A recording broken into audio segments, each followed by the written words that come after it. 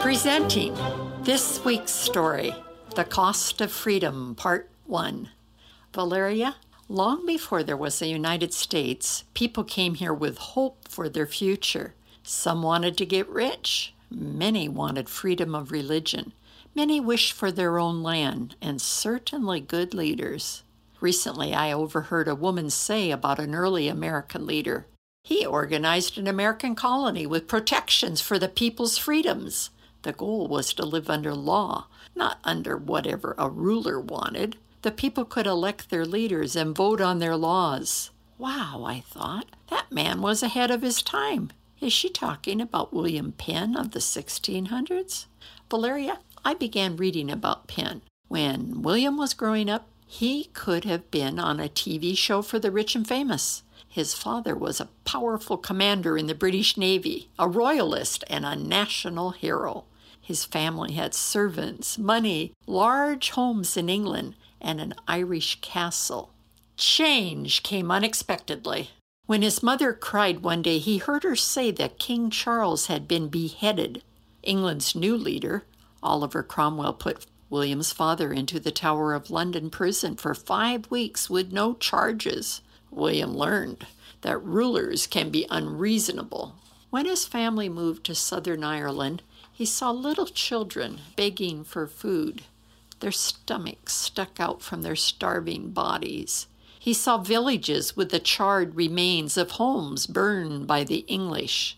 William was disturbed. His father told him that strong nations had the right to take over weak nations.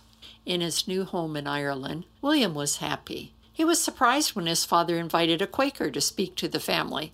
The teaching of Quakers did not agree with the official Church of England, which William's family attended.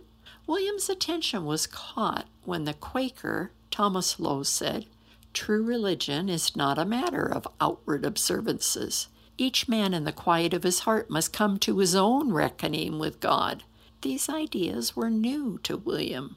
When England again had a king, William and his family returned to England. He became a student at Oxford University. The campus environment was tense. Students were divided into two political groups, the Royalists and the Puritans.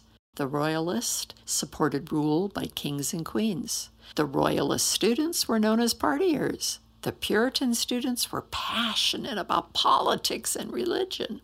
William despised the atmosphere of division, especially when a student was targeted and beaten up, which often happened to Quakers. In his experience, Quakers lived simply and were kind. Though William's family was royalist and he dressed like one, his heart was not with them. He tried to separate himself from other students. Often, he was drawn into intense evening discussions with Puritans. He began attending a discussion group led by the former dean of the university. William read and talked about the possibility of a country where leaders were accountable to the people in the country, where wars could not be declared for selfish purposes by a ruler. When the discussion group he attended was declared off limits for all Oxford students, he continued to attend. He received a warning from the dean at Oxford University. He did not change his beliefs and was expelled from Oxford University. When he went home, his father disciplined him as he would a disobedient sailor. William refused to abandon his convictions. In coming years, William was imprisoned several times for his activism as a Quaker in England. Secret religious studies in France, law school, and time with Quakers set him firmly on the road of action for freedom.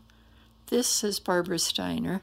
Soon I will return with part 2 of The Cost of Freedom. Please check out thisweekstory.com.